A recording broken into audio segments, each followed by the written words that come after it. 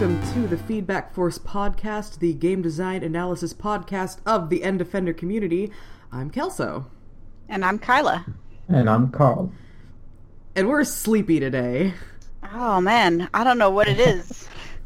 It's just a sleepy sort of day. Yeah, I mean, that's probably it. That's the issue for me. Yeah.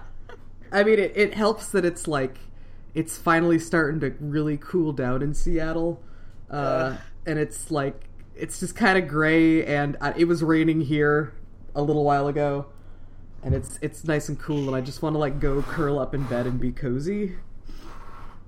Yeah, it probably doesn't help that I stayed up till midnight last night playing Rus. Yeah. So do you still have do you like still one... play? You have all the you got all the gold. things, right? Yeah, I got all the things, but you know, I think because it has such a like a sim appeal to it, right? Like it's not just that it's a competitive game, it's also a simulation. Yeah. And I like seeing if I can make the simulation as good as I can in like an hour or whatever. So someday It's you will time have to move on. You'll have your planet running at optimum efficiency. Yep, basically. I'm basically probing it for optimum efficiencies, even though I did get the did I tell you guys that I got a response from the developer? Did you? When I tweeted about that? Yeah. I tweeted that, like, you know, hooray, I finally got all of the achievements for Rus, and, you know, I got the 5,000 prosperity in an hour. And the dev tweeted me back saying, like, congrats, not even all the devs have gotten that achievement. Nice. I was like, yes! That is pro strats high level play. Yep. Damn. Apparently. Damn. I am in the Skype presence of a prodigy here. Or, you know, I mean, I do have over 180 hours in it, so I think true. persistence is probably more the name of the game, but yeah. That's fine, that works too. Whatever gets you to platinum level Rus play. And I think the final the final achievement that I got, I did get through I mean, I don't know if I'd call it save scumming, but I did like save near the end when I was doing well, and then like replay that a couple times until I got you mentioned the thing that. I wanted. So Yeah, you know what? I feel like that's fair. That's Considering the challenge of that. The Titans just being attacked by a villager. yeah, that was the problem with my game yesterday. Was just like I got to the end of the hour and it was just endless warfare from all my villages. Oh no. I'm like, calm the fuck down, guys. Just calm the fuck down and smacking make your him, goddamn smacking him opera house. around, right? I demand culture. Listen, if you can't just stay calm and build your goddamn opera house, then I'm gonna have to throw poison bombs at you. I'm sorry. That's how this works. That's just the kind of god I am. Yep. There would be such a cool religion that existed in the world. If God... Build opera houses or get bombed? Yeah, if God doesn't like your culture, the poison bombs. Sorry. That's just the way it is. Well, at least we would have a very definitive what we should and shouldn't do. Yeah. If you're not being morally correct, God lets you know. God poison bombs you. I'm just like remembering what was the other one where it's like God just does an earthquake at you and just levels everything. Yeah, that's raise a mountain on you. Yeah. Yeah, exactly. Yeah. The mountain titan can just like punch the ground and earthquake everything. Yeah, that's basically. like, I mean, that's like Old Testament stuff. I think God got tired. God sobered up after the Old Testament stuff and chilled out a little bit. God's like, this isn't even working. We need a better strategy. Yep.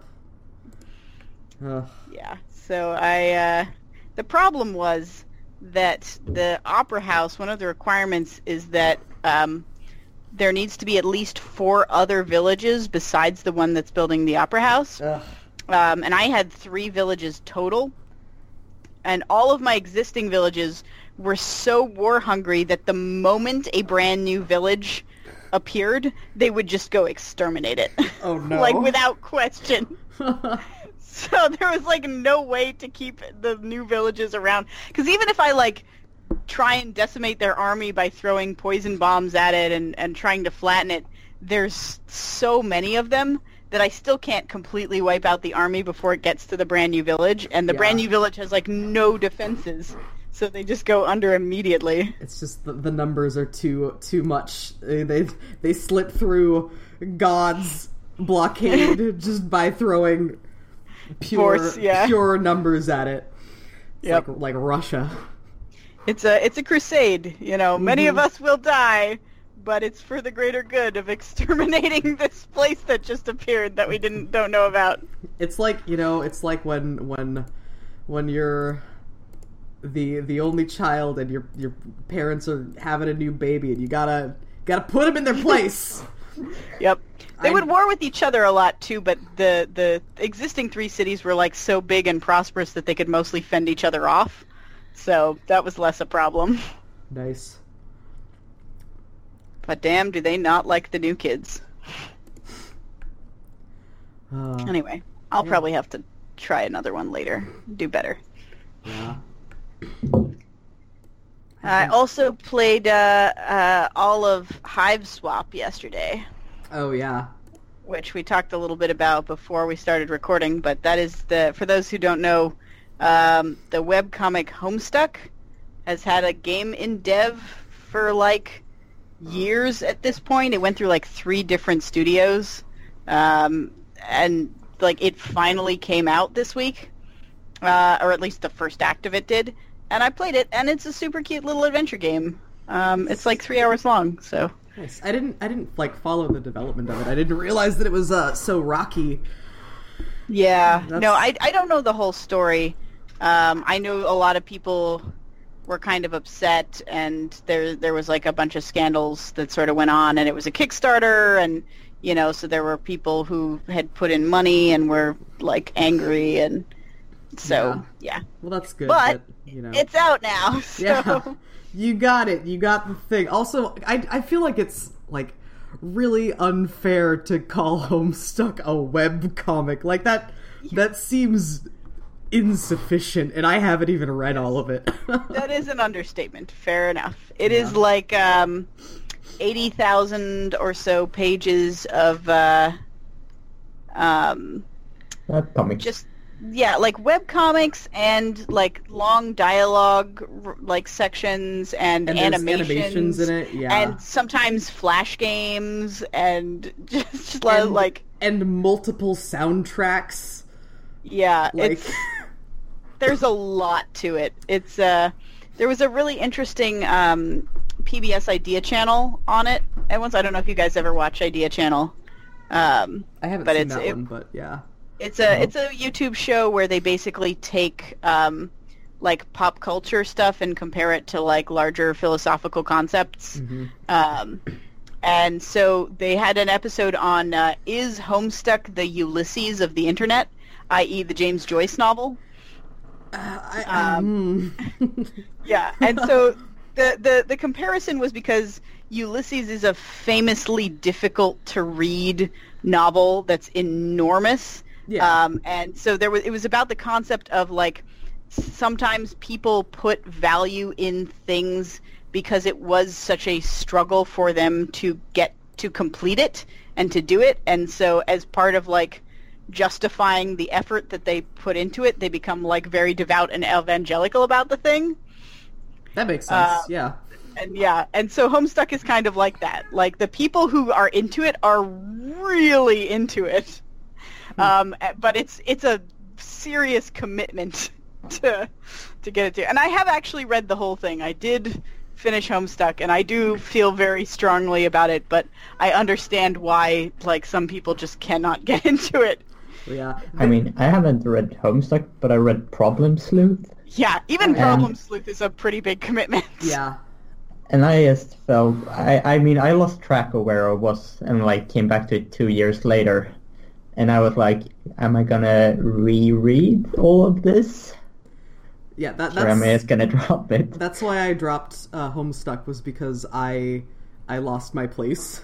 I binged it for like a long weekend. I had like a 3 or 4 day weekend, and I had nothing else going on. So I was like, well, because this was right after it ended, like so pretty recently, and I read it and until I could not read it anymore.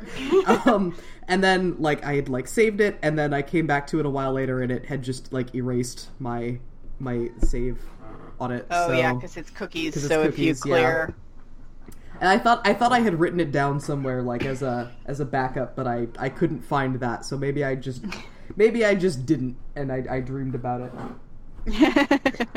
It's funny. Yeah. I thought the Ulysses comparison was going to be that Homestuck is incomprehensible, and I was like, I wouldn't agree with that. It's yeah, no, it's all over the place, but it's not Joyce levels of man, whatever he was doing. Yeah, it is it does require in a similar form of effort, in that it's not like a just easy slide through it sort of read, the way that some things are. But yeah, no, it's not as incomprehensible as James Joyce. Yeah, for sure.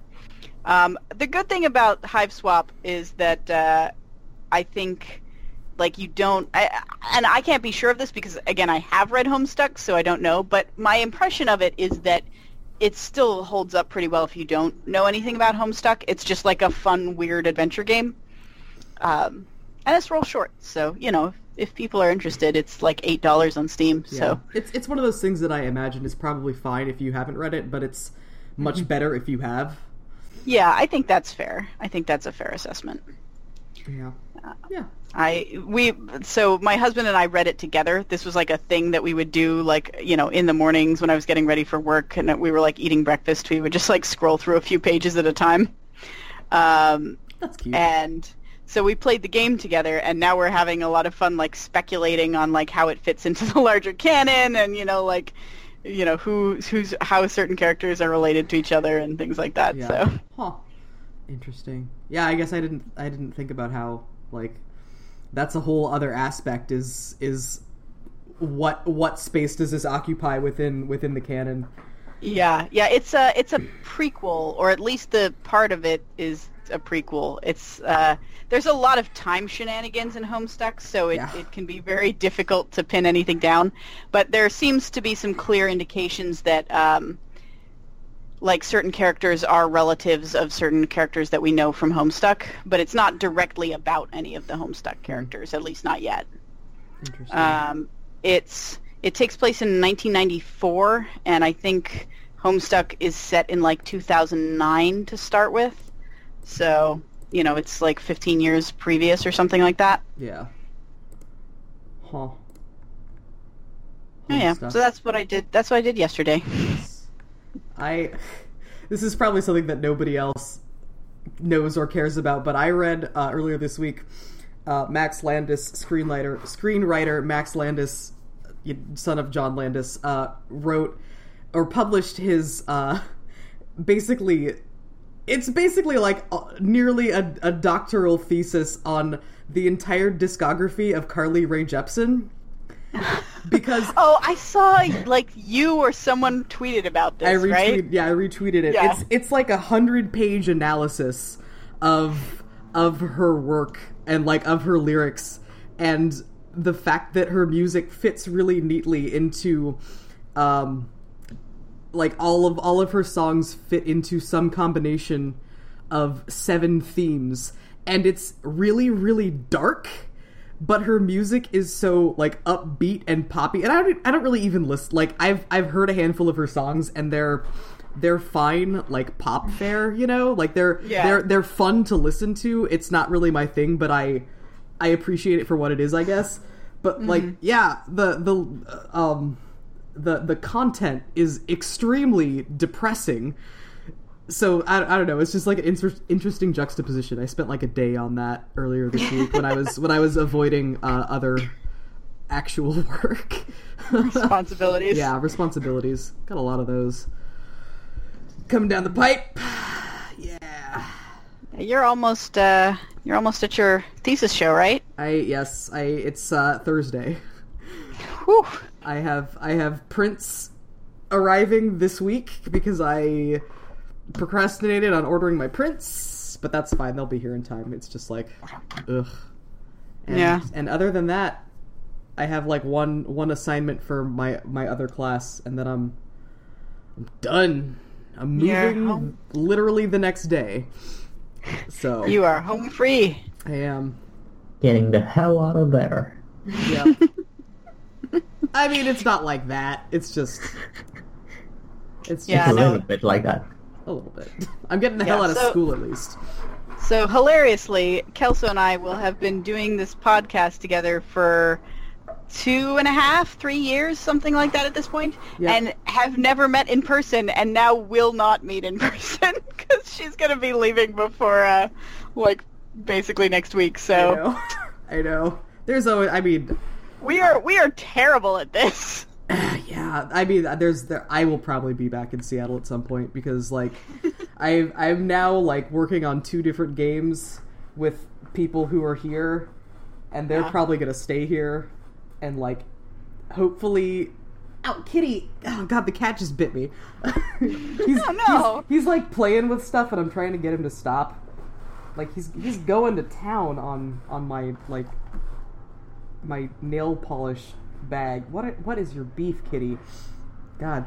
But Kitty's yeah, upset that we have not met in person. I know. Sorry, Kitty.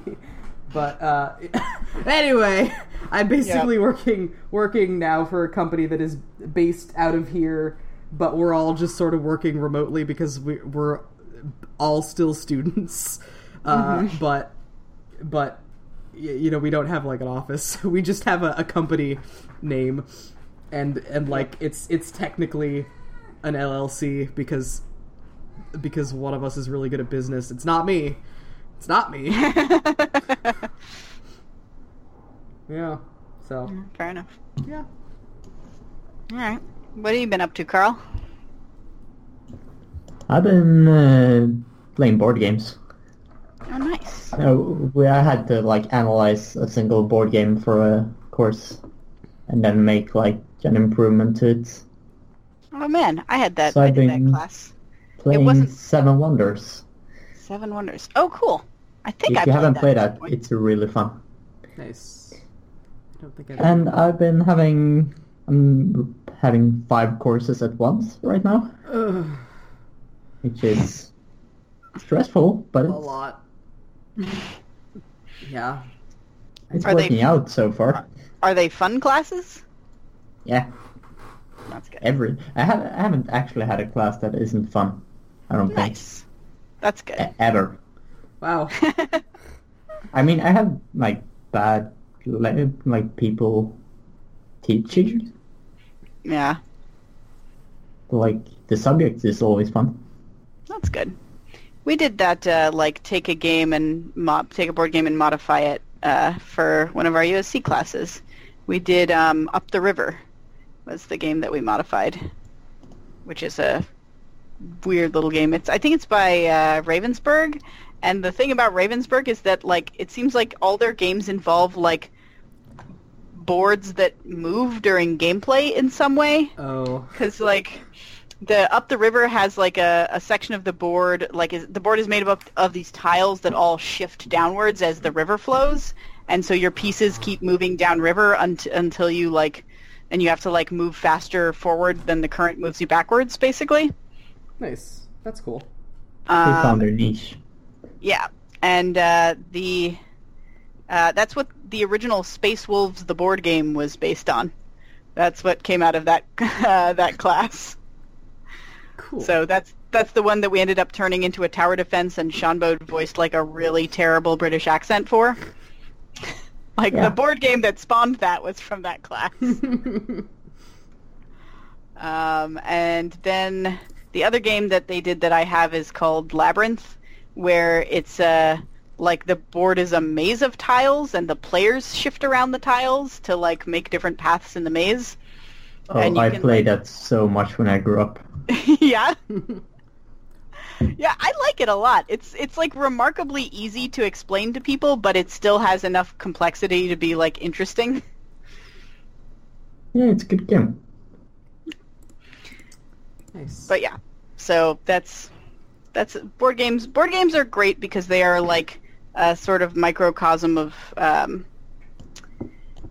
guess microcosm is the wrong word. They are a way of looking at mechanics of games in a very pure sense, because you don't have to deal with all of the like problems that come with putting technology on top of it. Yeah. Yeah, but you also have to like deal with stuff that you can't fix in computer game. Like everything has to be tight in a board game. Yeah. Yeah. Yeah, true. it's a much more distilled set of mechanics, because yeah, you can't have like, oh well, we'll just calculate this for them in the background. Right? It's like, nope, if there's going to be math in this, the players are going to have to keep track of it, so it's got to be simple. Yeah. Right? So I have to ask, since you both have taken classes where you have to pick a board game and make a change to it, did anybody in either class pick Nightmare, the VHS board game, as their game?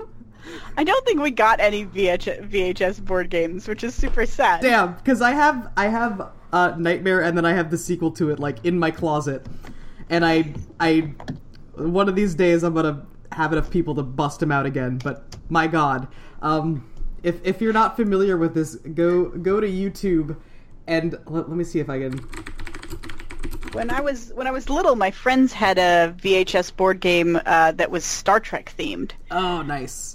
But I don't know Nightmare. Yeah, if you just go to YouTube and type in Nightmare board game, there's like the VHS segments. The second, yeah, it's like a full hour long VHS, and they're like all the tapes are just on YouTube. But the one you need to watch is the base game, which is just like an old Australian man in a cloak, and he screams at you. He screams at you, and it's terrifying. Like he comes in and he does his introduction, and then like the timer starts, and the timer just kind of goes for a while on the TV or whatever as you take your turns and move around the board, and then at random intervals, like lightning strikes and there's thunder, and he just shows up and is like screaming, and it's terrifying to play. I love it.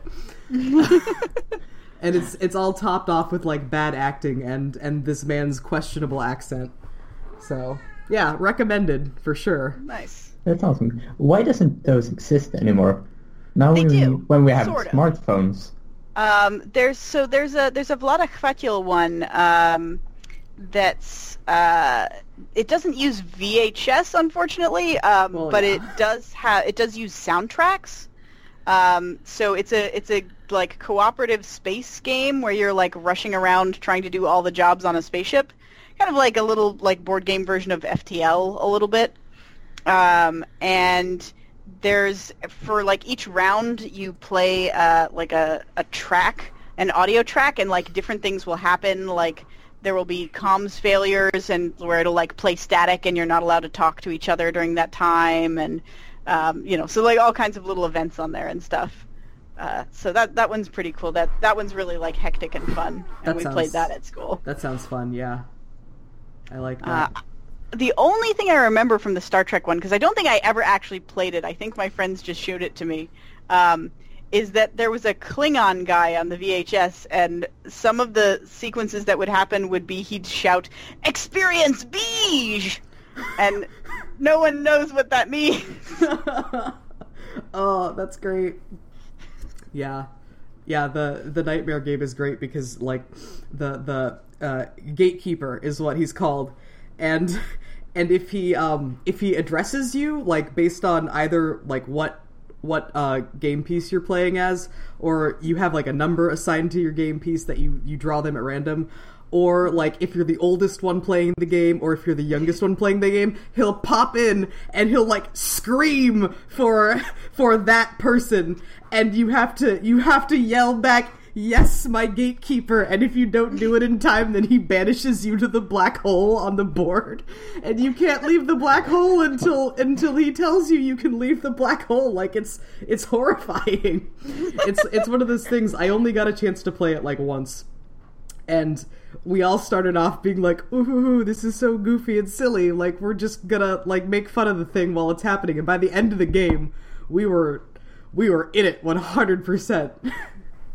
You know, this is what VR should be used for. Yeah. You know, like, screw these, like, digital experiences. We need, like, VR tabletop, where you're just, like, you're just sitting around a table in a room, but there's, like, weird people in the room, like, screaming rules at you and stuff. Yeah, that'd be great. Like, when the gatekeeper pops back up, it just occludes the actual table, and all you can see is the gatekeeper, because when the gatekeeper pops up, you gotta stop playing and listen to him. Yep. Oh. Wow. This, like, his face, like, emerges from the board, seventh guest style. Oh, God! Oh, man. So, it's been like a half hour, and we haven't talked about our game yet. Should we do that? That's because I think we didn't technically play a game this time around. Yeah. Okay, so the past couple weeks, we did not so much play a game as experience an interactive writing prompt in the form of Elegy for a Dead World by Dejaban, who are also known for things like Reckless Disregard for Gravity, and Drop That Beat Like an Ugly Baby, and various other things. There's one about robot pornography, I think. Yeah, Drunken Robot pornography. Yeah, that's what it is. Yep. Sorry, so I gotta point that out. That's my jam.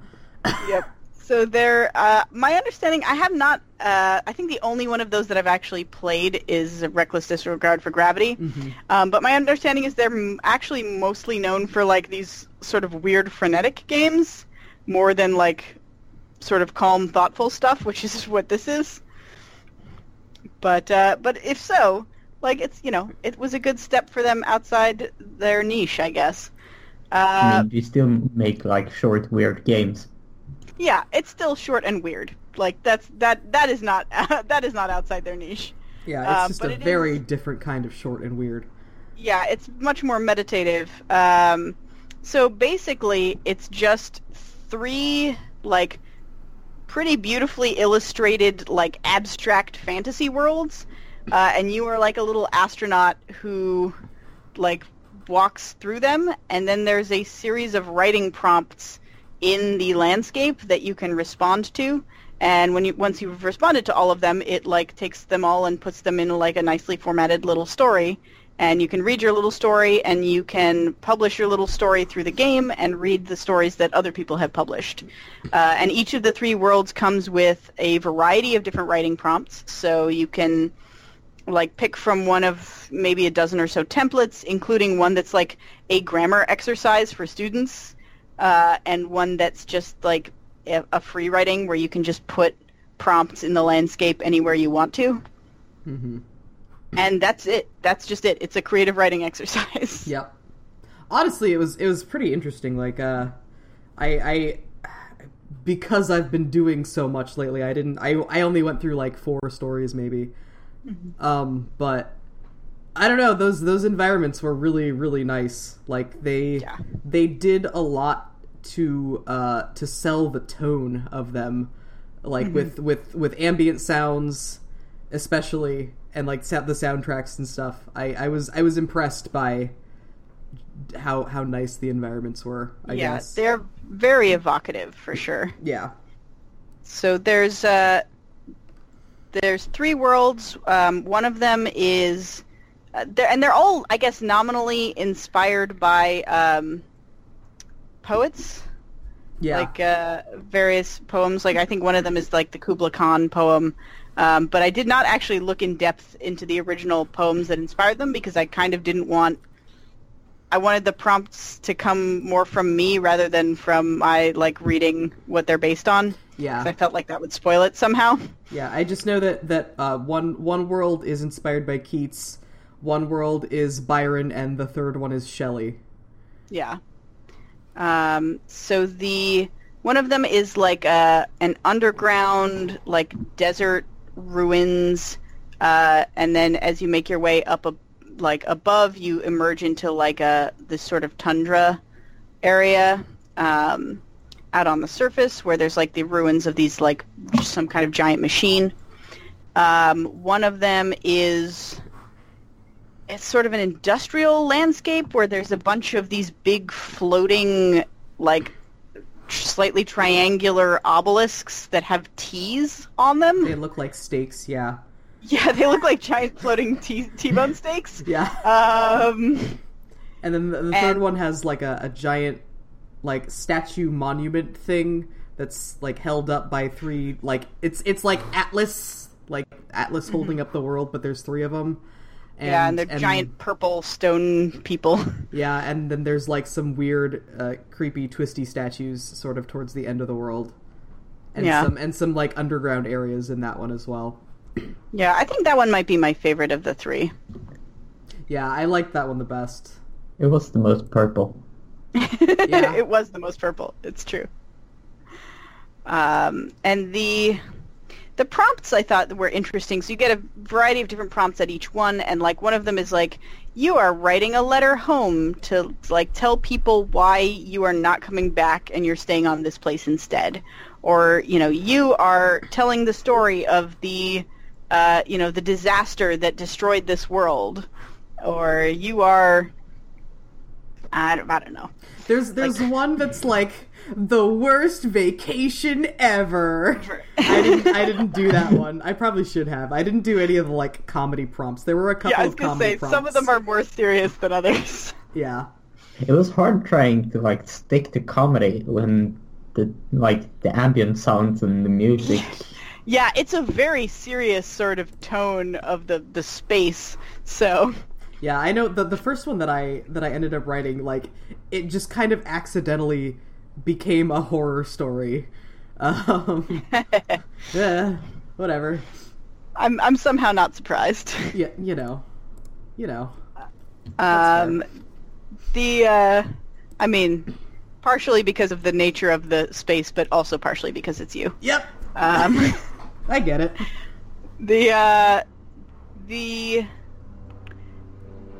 So the prompts are in the form of like there's a little quill pen thing that appears at the bottom of the screen, and you like go up to it and hit tab, and usually it gives you like the start of a couple sentences with blanks in them, but you can like delete those entire sentences and rewrite them if you want. Like there's nothing actually forcing you to stay to those prompts at any point. Then there's one mode where it's just literally free writing, where you type whatever. Yeah, that was a nice moment when I realized that I could just completely get rid of the prompts, because I remember there was one sentence in one story where it was like such an awkward transition between the two prompts. I was like, what do you want me to do with this? Like it didn't make any grammatical sense. Like, I mean, it could have, but it definitely didn't in like the way that I wanted to take it. So I was like, what do I do with this? And then I just realized that I could erase it. I was, that's fine. Yeah. There was quite some time where I wrote something, then moved to the next one, and like went, oh fuck, I wrote the wrong things. This doesn't fit at all. Yeah, so that was the weird thing for me, is that like the first time you go through a world, you don't know what to expect in the world. So you're sort of ad-libbing this, if you're trying to make a coherent narrative, you're like ad-libbing this coherent narrative as you discover new things about the world. Yeah. Which is sort of an interesting experience. It gave me the feeling of like doing like The Exquisite Corpse, sort of, where that's like exactly. If you don't know about The Exquisite Corpse, it's like an artistic sort of game where you have a few people and one person draws like the top third of a figure, and they fold it up, and then the next person draws the middle piece, and then the final person draws like the legs or whatever ends up being the last piece, and you unfold it and you see like what this weird creation you have created is. And the writing equivalent is like that, but with in the drawing equivalent, when you fold it, you leave like the very edges of the lines, right? Yeah, so that people can see where to connect it. So I think in the writing equivalent, normally people write a paragraph, and then they get like the next person gets the last sentence of the previous paragraph, and so you know like how to transition it, but you don't know anything else about what was in the contents of that paragraph. Yeah. And so this did have that feel to it a lot. It felt like I was like I had been given the drawing version and I was forced to write about each segment as it was revealed to me, sort of. Yeah. Sort of a hybrid version of that. And then there was the first one I played, which was the one with the purple one with the big statues. And I did the prompts out of order because there was the underground segments and I didn't realize that it would be like really easy to come back up. Like I thought that would just take me to a completely different like set of things. So it got to a point and the prompt was it was something like after having seen the blank underground, I realized that blank. And I was like, what? I don't know what I saw underground, so I just wrote something in and then realized that I had to go back anyway, so that I had to retcon what I had written into what I discovered underground. It was... Well, I mean, you can go back and change the things you wrote. Like, you are allowed to fiddle with it once you're done. Yeah, but I didn't want to, because I liked what I wrote, so I had to do the retconning instead. Don't you have to, like, complete every single prompt? I actually don't think you do. Oh, really? Because Maybe I'm pretty sure I read somebody else's where they had just, like, skipped a couple of them. Ah. So, there's achievements for getting, like, 1,000 commendations on, like, some combination of your works. Yeah, it's like... That's a lot of commendations. It's like getting 1,000 commendations. I was just looking at this before, like a little while ago. Getting 1,000 commendations on your 10 best stories for each world. Yeah. So I guess that's nuts. if you have that many stories, it's maybe slightly easier to get that many commendations. But I honestly can't imagine that many people are playing this game and reading and giving commendations. Yeah, like I read maybe 2 or 3 stories per world, and then I was like, okay, I don't need to read more of these. I mean, from the get-go, it's like one of the most niche games you can imagine. Yeah. Then you have to actually commit and read other people's. You have to read like a lot of them, and you have to like it. Yeah, that's a lofty expectation. Yeah, I pretty much just gave everyone a commendation who like clearly put in any effort. Like the only person I didn't commend was someone who had like just typed like randomly key mashed on the prompts. Yeah. So. Yeah, I read some and I'm like, this is not good, but good on you. You tried. You tried, yep. Yep.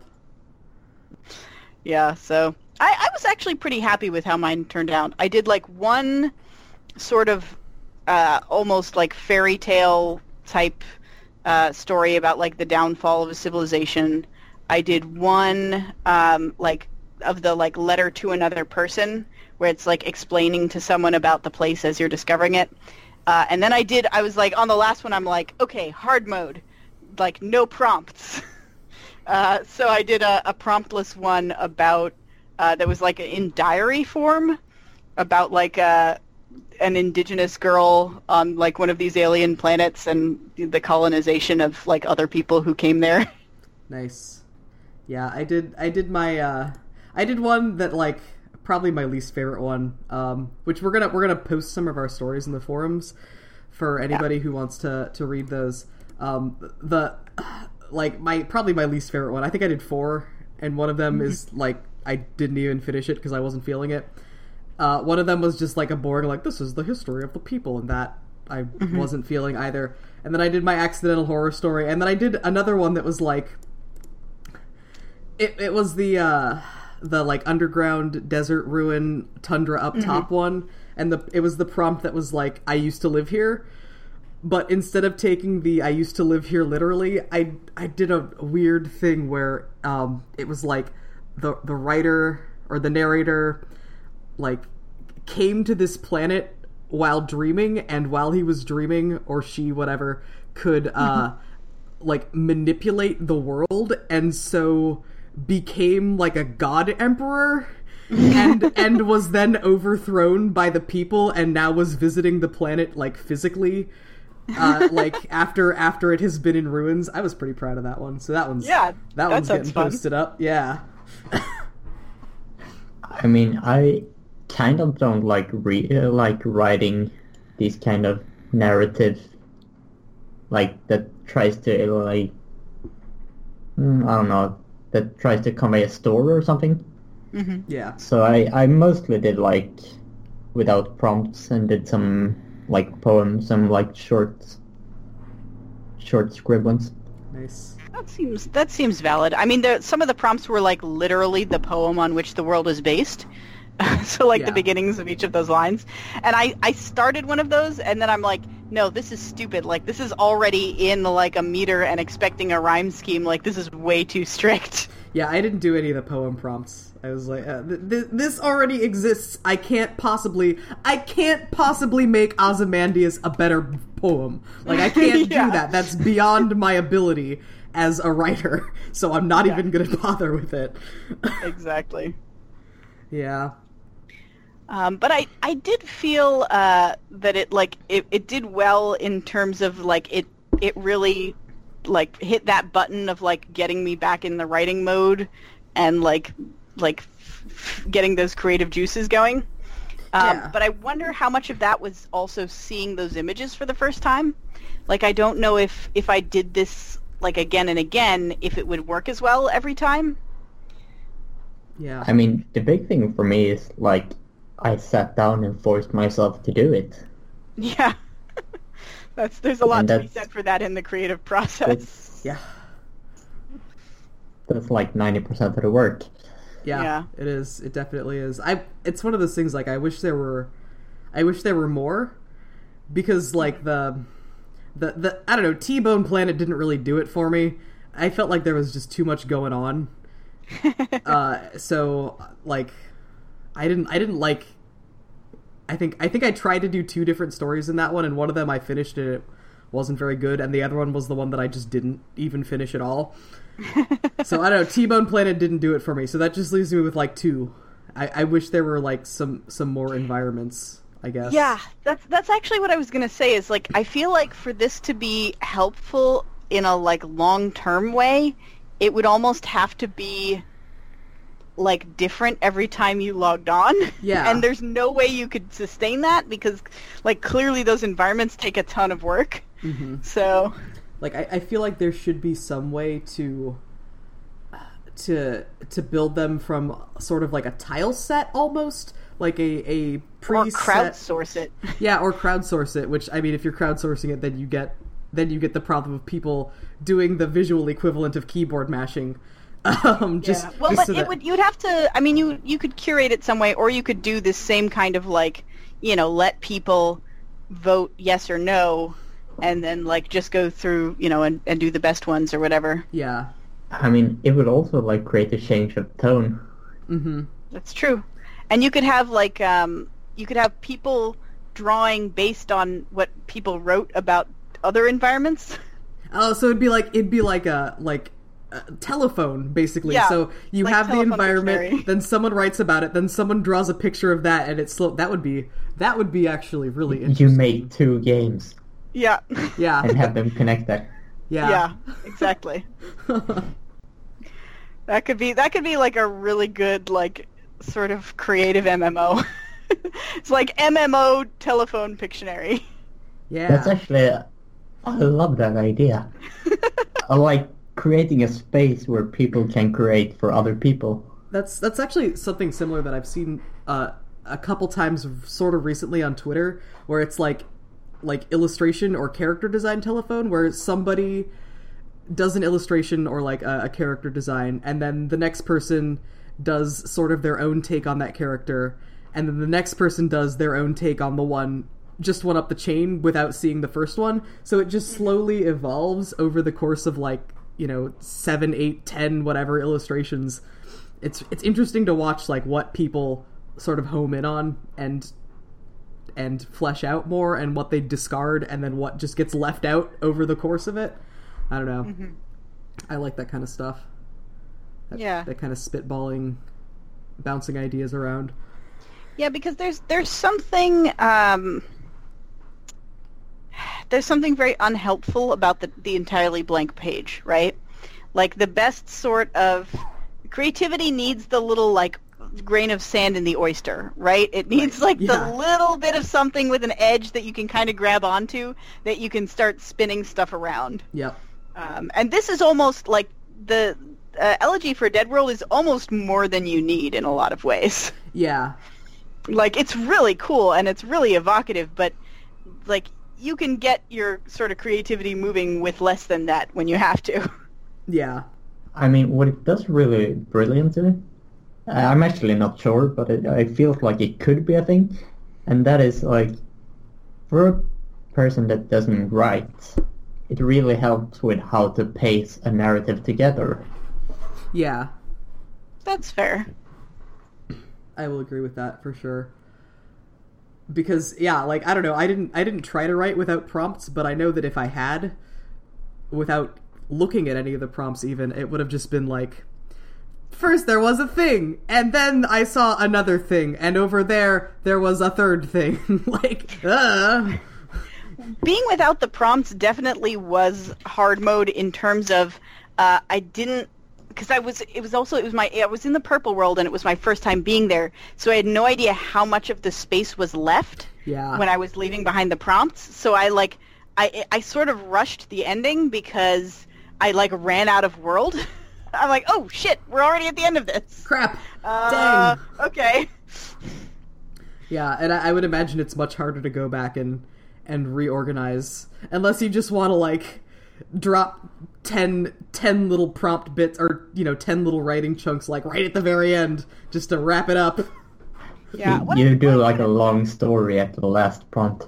Yeah, what I probably should have done is wander through the world first and then go back to the beginning and start putting prompts down. Yeah. So I had more of a sense of it, but it was fine. It's fine. Yeah, I had the issue, like, the first time it was really hard. Not only because you haven't seen the area, but also, like, you haven't seen the prompt. Mm-hmm. Yeah.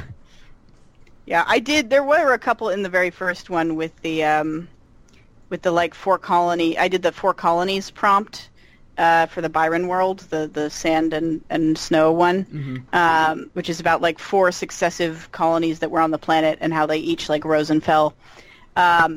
And there were definitely ones where when I saw a later prompt, I, like, went back to the previous prompt and edited the text, because I'm like, shit, okay, I guess this one actually died this way, so let me change that. I guess that's just the editing process.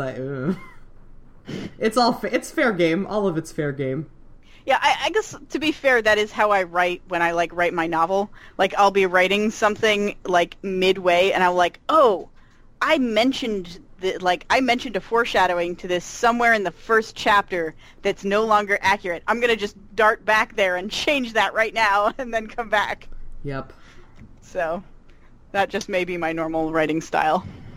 Yeah, that's fair. See, my problem would be that I dropped foreshadowing and then completely forgot about it. Whoops. Yeah, I have a weird, like, I don't know, like, net of memory that I tend to be pretty good at, like, maintaining connected chunks like that. That's good. So. Yeah. But I still have to, like, go through and read the whole novel a couple times and then go, wait a minute, that actually doesn't make any sense based on what happens later. This doesn't add up. Yeah. Yeah, you just gotta do that retconning. Yeah, it reminded me that, like, I am capable of, like, writing and putting together a story if I put my mind to it, and I really just gotta put my mind to it more often. Yeah. Yeah. Yeah. I mean, I used to write when I was, like, younger, and I don't anymore. But so this was a fun little thing to do, to just sort of try to flex that again. I'm theoretically in the middle of a novel, my second novel, but I like haven't been. I just haven't been writing it lately, just because of the time mostly. Yeah. And, you know, I need to, like, not let that be an excuse. I need to find, like, Yeah, I know. you know, an hour in the evening or something like that Yep. to do it. Yep. It's... Yeah, You like, gotta have someone to force you. Yeah, basically. Like, I did this because it was my obligation to do it for the podcast, so I need to find a way of, like, making it an obligation to myself. this is what you gotta do. You just gotta go and write your entire story in Elegy for a Dead World. Just pop into the no prompts, and it doesn't just write your own story, but in this, like, just ignore the world. There you go. Yeah. Problem as a- solved. As a text program, it's not really that impressive. That's true. It is a very simple text editor, Yeah. Yeah. but that's okay. And when I was writing, I did a lot of like no prompt stuff, and then I realized, like, why am I writing this in the game? Could be trying it doing it anywhere. Yeah. It's just making it hard for myself. Yeah. I don't know. I found after doing a couple prompts, the experience of doing the no prompt version was really interesting. Like, it was more difficult, but it was a strange comparison, I guess. I don't know. I was too cowardly to do a no prompt run. That's fair. Again, it is hard mode, so Yeah. And we know how you do with hard mode. With your 5,000 prosperity points in an hour. yeah. Well, that's true. Now I have you to just, write about it. Yeah, now you just gotta write 5,000 words in an hour. Good luck. Yep. Have bronze medal, silver medal, gold medal. That's probably not what I used to do when I did Nano was 2,000 words a day in 2 hours. Mm-hmm. So I think 5,000 words in an hour is probably not good for the quality of the words. Yeah, probably. That's like, there's a thing that I've also been seeing, on art Twitter, where someone just made this thing up because they found an Amazon seller that sells a 600-page sketchbook. And they came up with the idea of the sketchbook slam. And it's finish this entire 600-page sketchbook in a month. So, like, 20 pages a day. And I saw that and I'm like, that's an interesting challenge that I am in no way, shape, or form ever going to attempt. Yeah. I mean, that's the problem I have with challenges, because I'm like, I can do more than that, Oh no. and then I don't. Yeah. Yeah, No, it's. Yeah. I mean, there's something to be said for, like, you know, like, if you do that many sketches in a month, your art will probably be better by the end of the month. Yeah, oh yeah. But on the other hand, like, the stuff you do, the, like, quick sketches you'll have to do 20 sketches a day is, like, the sketches themselves are probably not going to be that great. Yeah, and like, I think the worst part of it is just the pressure of knowing, like, I gotta do 20 pages of sketch today, like, is enough to make me completely unable to do any pages. Like, Yeah, I will stick to Inktober, which I am getting ready for. Fair enough. I would prefer something more like, you know, you have a 600-page sketchbook, and each page has, like, a prompt. Yeah. Where it's like, try drawing this. You know, try drawing this. Here's, like, a sentence from a poem to inspire you. Here's a, you know. And I know there are workbooks that are like that. Yeah. That are like journals that's like, you know, like, destroy this page. Like, color on this page in crayon. And, you know, like, weird stuff like that. But, Yeah. And but I mean, no. yeah. And that's why, like, every year, you know, mid-September, you start seeing, like, 50 billion different versions of the Inktober daily prompts list. Mm-hmm. And last year, I mean, I didn't get through the whole month last year because family issues derailed me, like, halfway through the month. But this year, like, I'm basically coming up with my own list. So, because I'll look at a list and be like, that, like, half of these look cool and half of these just look dumb. Yeah, so pick and choose from whichever lists you want. Yeah, Only do the dumb ones. Yeah, I saw a really good list that was like comic book villains, and it was just a list of made up like comic book sounding villain names, and it actually looked kind of fun. But I'm not that into comics, so I feel like all of my entries would be pretty like really basic surface level shit, and I don't really want to do that. So to go like slightly off the rails here and just start recommending media. Yeah. Do you watch Drawfee at all on YouTube? I've watched like a handful of episodes. Yeah, so it's just a group of people who the whole thing is that they get a prompt, and then they like draw that prompt live on YouTube and sort of narrate the experience. But they always have like funny, weird prompts, and they did a couple of them that were like Marvel villains, obscure Marvel villains, where the prompt was the one person would find an obscure Marvel villain and give the name and like a description of the power set to the person drawing, but the person drawing would never have heard of this person, and so they would just make it up based on the name, basically. Nice. And then they compare to see how close they got to what the character actually looks like. That's cool. And some of those are pretty fun and pretty ridiculous. So, like, being good at it is not necessarily, like, the most important part. As long as it's fun, right? Yeah. I don't know. I feel like I'm gonna get through the month better if I know I'm invested in my things. That's fair. That's totally fair. So I'm doing, like... I like, have started putting together a list, and I know I'm gonna have to expand my parameters, but I'm doing, like vengeful, mean, scary goddesses, like just across cultures, like decay and death, and like war goddesses, and then I'll probably have to expand that into like mean ghosts.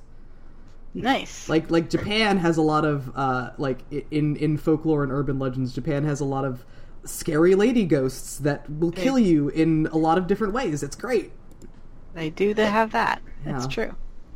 So that's my plan, and I'm hoping to actually get through the month, and then like pull it all together into. I want to make like a physical little zine and sell it, but I probably won't. I'll probably just make it a PDF and throw it on Gumroad. I don't know. Yeah, Sounds good. Those are my plans that will probably not come to fruition. Stay tuned. As we all have. Mm-hmm. Like my games that I'm theoretically supposed to be deving and haven't touched in months at this point. I still have the paper prototype materials for Turn Up the Heat sitting on top of my computer. Nice. Like I did actually make a paper prototype for that game. Hell yeah. Yeah, I've got like little bits and pieces and scraps and stuff of my big dumb visual novel where you smooch the boys and also the girls. That seems important. Yes. I think the takeaway from the experience of Elegy for Dead World is you really just need like a little bit of a kick to get going, and then it's not that hard. Yeah. But dang, that first kick can be like a really tough thing to stumble onto. Yeah. I mean, once you start, you kind of want to finish it. Yeah. That's it too. It helps when you can see like, okay, I've done 10 out of 15 prompts. I just got to do 5 more prompts, which you don't have if you're doing a hard mode run, or if you're like writing something air quotes for real. Yeah, I think that's why things like, NaNoWriMo and Inktober are useful, is because they give you a definitive goal. It's like, okay, you need to get to 50,000 words, or like, okay, you have to draw one thing every day. Yep. And, Yeah, I like that kind of stuff, and I feel like every year there are more like themed art months. Like this year there was Mermay, and there was there was one in August too that I saw a handful of people doing. Yeah. It's like, I mean, I want to see some statistics of how many people give up halfway. probably most of them. Yeah. I mean, I bet NaNoWriMo has those statistics because they're like the website has a tracking thing where you're supposed to like write in your word count every day. So you can probably see how many people, like what percentage of people actually, and I mean, there's probably people who actually do the writing and just fail to track it. Yeah. But assuming everyone's tracking accurately, it would give you pretty good data on like who all gave up and how soon. Yeah, and it's like none of these art things are like ever really consolidated in that way, as far as I can tell. It's just like you tweet it and you put the hashtag, you Instagram it and you put the hashtag, like, and that's the extent of it. I mean, the problem with that is it's possible to use Twitter for like a month. Nah. Maybe I follow too many people. That could be too. Can you block certain hashtags on Twitter? Yeah. Yeah, I think so. I mean, I know it lets you. Whatever. Yeah, I know it lets you mute like certain words, so I'm sure that applies to hashtags. Yeah, so you can just mute the hashtag for Inktober or whatever, and then not I want see to all see of those. some. Well, yeah. Look. Then you're screwed. Yeah, beggars it's all or can't nothing, be choosers. Man. Yeah. Look, this is Twitter. You expect it to work well? Yeah. As it turns out, yes. Yes, we do. Buddy, have I got some news for you. It's like, listen, you might want to sit down for a second. I'm still mad that they got rid of the option to not notify you when somebody likes a tweet that you're mentioned in. And, like, because that used to be a thing, and I turned it off immediately. And now that they've made it so that, like, everybody can see the tweets that you're liking, which is also terrible, it turned that back on by default. So now whenever I, like, have a conversation with more than, one person on Twitter, it's just, there go your notifications. Because you see everybody in the conversation liking every tweet in the conversation. Oh, why did you do this to me, Twitter? Yeah, but like trying to have a conversation on Twitter, that's the first mistake. You're right. You're absolutely right. I get so confused. And I feel so old. I'm like, I can't deal with technology. At least it's not Snapchat. What's Snapchat? Snapchat is, from my understanding... I know what Snapchat is. Yeah, I know. But from my understanding, Snapchat is designed to be, like, actually, like literally intentionally designed to be unintuitive to keep parents from joining it, so kids will, like, stay on it. Because the normal procedure for social media is that, like, kids, it gets popular with the kids, and then the parents get on it, and then the kids see that their parents are on it, so they jump ship to a different social media platform. Yeah. And so Snapchat was designed to be unintuitive for parents, so that like kids who have plenty of time to figure out how to use a social media site, like get comfortable with it, but their parents will never join them there. That's a good strategy. Like I've never used Snapchat just because I have very little interest in taking pictures in general, which is sort of the big thing about Snapchat. Yeah, I didn't realize that was sort of their whole MO, and I like what the fuck, I love Snapchat now. Now you gotta get in the Snapchat business. Yeah, yep. I'm not gonna do that, but I will appreciate that business plan that they have. Good job, Snapchat. You're doing it. Yep. It's almost like we're not talking about the game. We sort of still are in a way. I was gonna say about Twitter though, like probably not the best place to have a conversation. A place that like literally it's designed on limiting the amount that you're allowed to say at once. Yeah. I mean, it's not like I have real serious ass conversations on Twitter. It's more like long strings of memes. And that's what I do best. Yep. Queen of shitposting over here.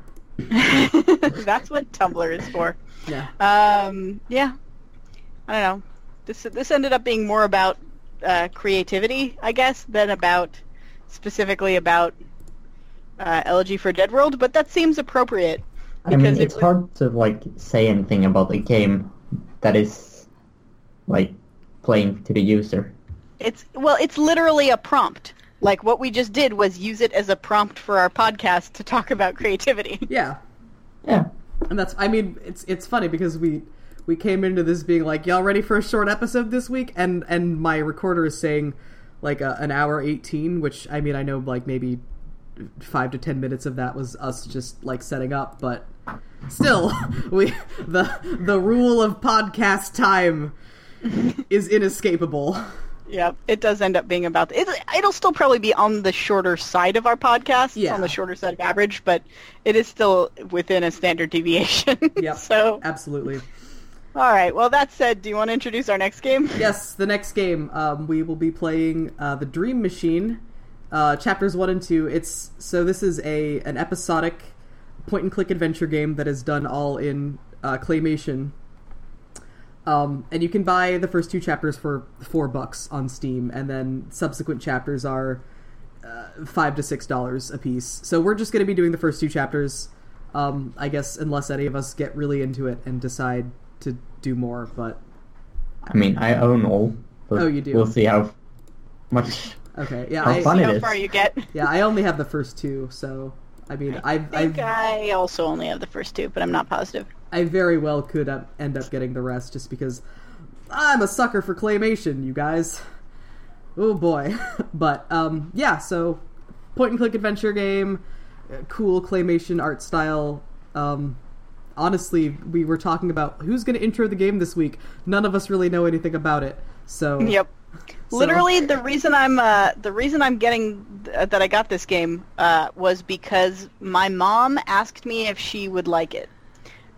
She used to be an animator, and so she has some, interest in, like, unusual art styles and animations and stuff, and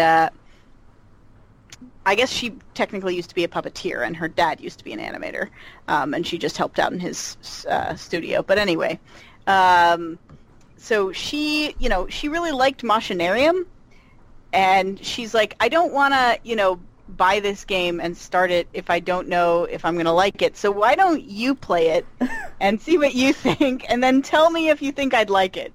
Because if you think I'd like it, then I'll try it. But if you think it's too hard for me, then I won't get it. So, nice.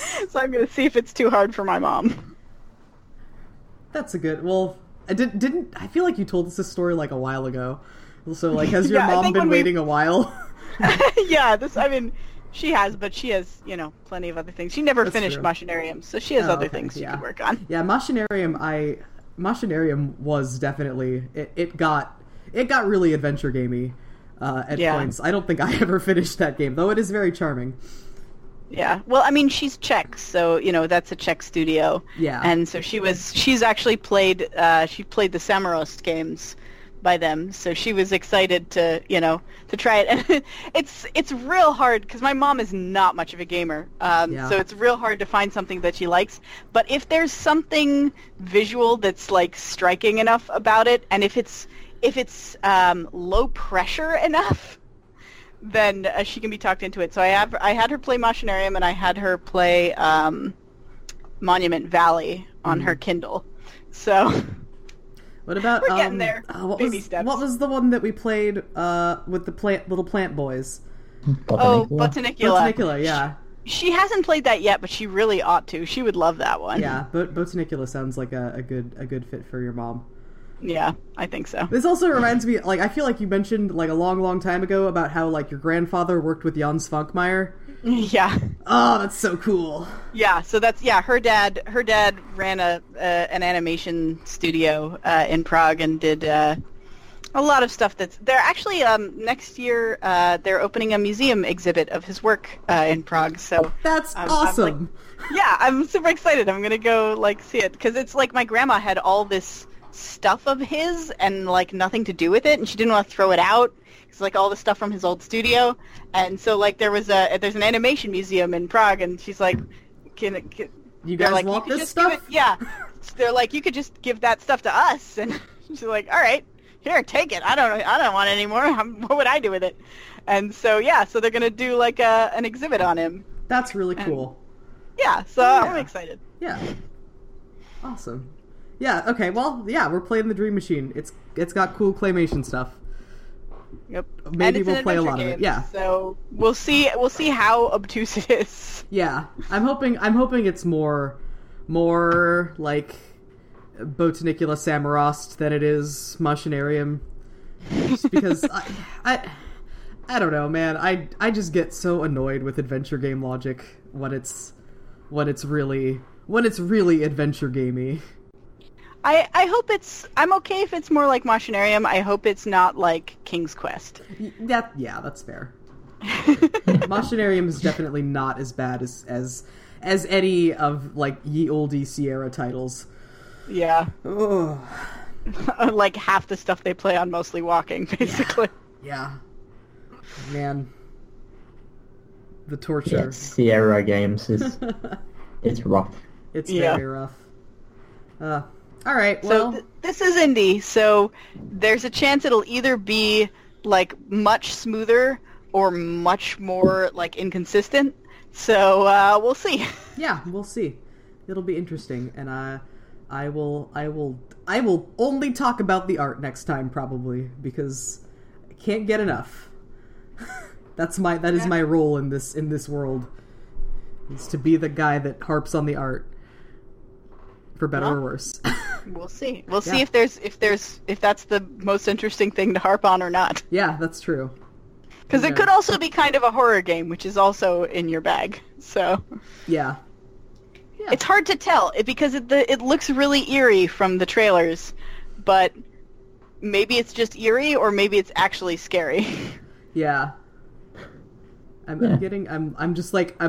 have the Steam page open. I'm just watching it scroll through like the screenshots, and I'm getting real strong like surrealism vibes, which I am into. Love me some surreal. Mm-hmm. All right. Yes. All right. Plugs and stuff. Let's do that. I am Kelso Timebomb on Twitter at Kelso Timebomb. I have an art Twitter at KTimebombArt. I haven't posted anything there in a week because I'm more than a week because I'm scrambling for portfolio stuff at the last minute. But that's where you can find my stuff, and I do this podcast that you're currently listening to right at this very moment, so I don't actually need to mention that. And you do it so well, too. Oh, shucks. Oh, shucks. Yeah. All right. I am Kyla Fury. I am at Kyla_go on Twitter. I also do a stream every Sunday morning, 10 a.m. Pacific, and we stream old classic games that I missed when they were new, and that, so we kind of see why people are nostalgic about them. Currently, we are playing Castlevania Symphony of the Night, and oh my god, am I having so much fun with it. Yeah. I am really liking this game. It is really well designed. Mm-hmm. Anyway. Yeah, so that's what I've been doing, and it's fun times. Follow me on Twitter, and you'll get like updates about when I'm streaming and stuff. Yeah, you can follow me on the Twitters at Skug3. There you go. Cool. Yay! Excellent. You are like our version of Anna Chazinski from the No Such Thing as a Fish podcast, because when they do their sign-offs at the end, everyone else has a Twitter, and she's like the one person that you email. So it's like all the rest of us have a thing. I mean, I can give you my email. Nope, that's fine. You'll tweet about the games you're working on and the classes you're taking, right? We'll see. You're not the boss of him. That's true. I'm not your real dad. You're not his real dad.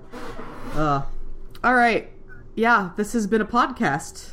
We're gonna play the Dream Machine for the next couple weeks. It might be more than 2 weeks because I will be moving, and it might take me a little bit of extra time to get up and running. But I will make that known on Twitter if that happens. Yep. Just because Kelso's moving doesn't mean that we're giving up the podcast. Podcast is still continuing. Podcast is still continuing because we do it all on Skype anyway. Yep. It's the future. The future. So yeah, Dream Machine, get it. It's on Steam. Play it. Tell us what you think. Yeah. Yeah. Thanks for listening. Yeah. Bye. Bye. A really rough outro. Yep. That's all fine. right. Yeah.